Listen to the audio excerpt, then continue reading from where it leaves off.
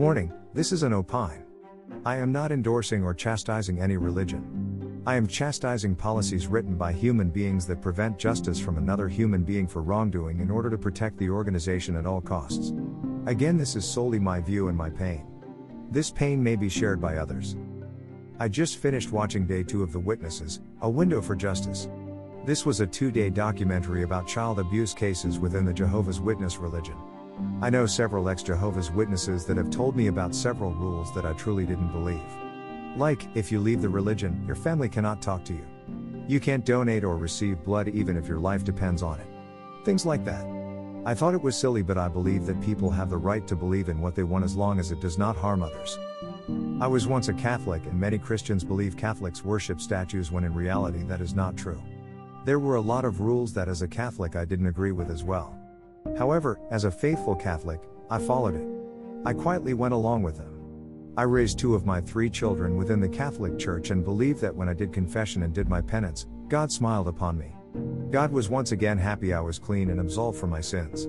I believe the more I went to church, the closer I was to God. The priest and the nuns were representatives of Jesus Christ and we're human representatives of the great Almighty. The Pope was our great and faithful leader.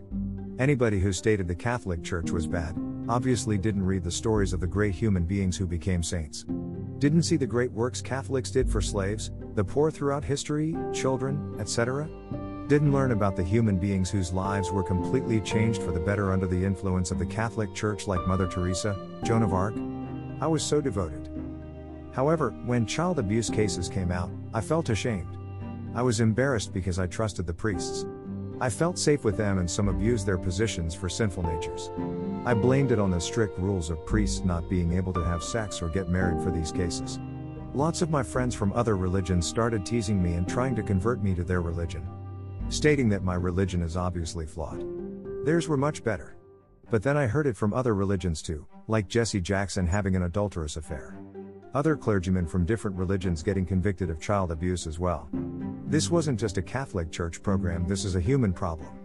These individuals are abusing their pious positions to abuse the most vulnerable, children. Although the challenges of the Catholic Church continued, I remained faithful until I was sexually assaulted by my former father-in-law from my first marriage. I went to the Catholic Church for solace and clarity. None came. All I was told was to seek forgiveness for the accused, for he lost his soul. He most likely feels repentant, and that Jesus wishes me to forgive him and continue with my marriage with some boundaries, such as never allowing myself to be in a room with him alone again. When I told the priests that I would not allow my children to be alone with him as a precaution, I was told that I was holding a grudge and that I would be punished by Jesus for holding a grudge against my accused. I need to be a holy woman and forgive him and move on. Grudges mean I don't trust God to handle the situation. Calling the police is handling it civilly, but what would it do to my family, and would that be worth it? Involving the police, having a trial would break up my family, and Jesus doesn't like broken families. It hurts his heart. God will honor my family if I continue to be prayerful. Allow God to avenge my honor. I tried that for 3 years with more consultation with different priests to no avail. I figured I was a hopeless, unfaithful, wicked woman. Although I believed in Jesus, I was not truly Christian because I felt hurt, broken, and no matter how many times I prayed to God, I wasn't fixed. When I got divorced from my ex-husband, I was told that I could no longer have certain roles within the Catholic Church, like being choir assistant, a CCD teacher, etc. I could not be involved with a religion that would not allow me to report my father-in-law and agree with my ex-husband that my father-in-law was okay to be near my children. He did the offense to me, not my children. I should not condemn him for my children unless he did something to my child. Even then, according to the Bible, God had the right to revenge, not me. I wasn't feeling right. I no longer wanted to be with my husband. I didn't want to be me. I lost my faith. I lost my family, and I lost my mind. All because I told what had happened to me. However, a little part of me told me that was stinky thinking.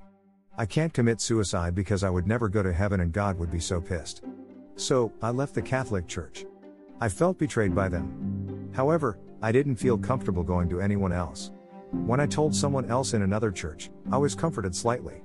I was told that I had a right to divorce the family since they tried to cover up the sin and continue to lie under God that the offense never happened, thus causing the breakup of the family. God allowed my divorce because God didn't want me to lose my faith. My faith was lost because of the betrayal. However, my moving on with another partner was sinful as well, and not allowing God to assist me to give my ex-husband and his family a chance to reconcile for their misgivings. Another religion and their bullshit. It made me sick.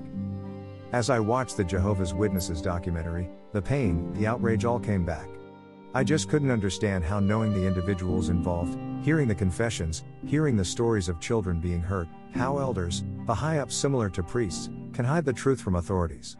Go so far as to hide evidence, lie and destroy documents validating the children's accusations.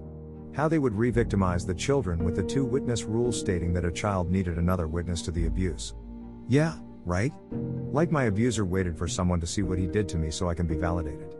How even when the elders did believe the children, chose to protect the organization and buried the cases and kept quiet? People were outraged when the Catholic Church did this and kept it quiet.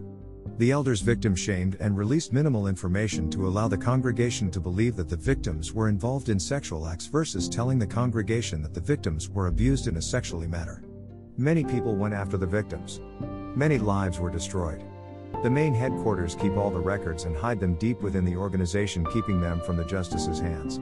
Some congregations have fully detailed accounts and other human beings see it and yet do not act with a conscience, instead act with orders from the higher-ups just to protect the organization. I watched it with such disgust. I watched it with sorrow for the victims. I was angered with this injustice, the silence.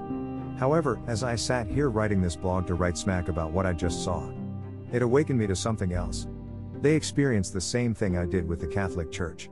The Catholic Church, especially the Vatican, is seen as untouchable, yet they were brought down once many child cases revealed. The Catholic Church may have done some great things, but there are many rotten apples within them as well. I am happy that with the new Pope such crimes and sins are mentioned, and he as the representative took responsibility for the poor choices the religion has done in the past and asked for forgiveness and rebuilding of trust. Yet, here is another big religion doing the same thing and as of lately left unscathed. The documentary stated that over 1,000 cases have been filed against the governing body of the Jehovah's Witnesses, the Vatican of the religion, as of January 2020. Will they seek reform? Will they admit their wrongdoing? Will they try to repair the numerous families around the world broken by such discriminatory policies? On the other hand, what justice can the survivors really get? Revelation is good. It helps future victims. It helps create new policies and watchdog policies. The survivors will get heard. Their stories are told, but survivors don't get clean from the damage. These survivors of this religion still do not get their families back. They are still ostracized. Still alone, only to be comforted by other non-members. The trust is irrevocably broken. I feel for them. Being a sexual assault survivor, I will always relate. I understand their brokenness. It is not a club I enjoy being in, yet as a survivor, I will continue to try to be part of the solution. I pray for their healing. I pray that they find solace in the community they are now a part of and can continue to make the changes they seek. I pray that one day religions will actually act on the word and works of God versus on the rules that keep the organization going. If God is love and love is unconditional, then why do we judge each other and hurt each other so in the name of God? If Jesus is such a great teacher, prophet, almighty savior and told us that we are to love one another as ourselves, then why do we allow for such abuses to go on without any consequences and spread harm to all? It just doesn't make sense to me. I will continue to provide healing.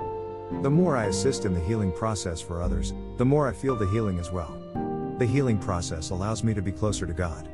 I have learned that God is not about religion. It is the relationship. If God is love, then love is for everyone. The memories are hard. The feelings are ugly. Yet, I do find solace that healing can open up more opportunities to love and compassion. Being a survivor is not easy, but I refuse to be a victim anymore. Maybe that is what the other survivors will find. Healing in this process of betrayal. Healing for themselves and for the future, just like I do.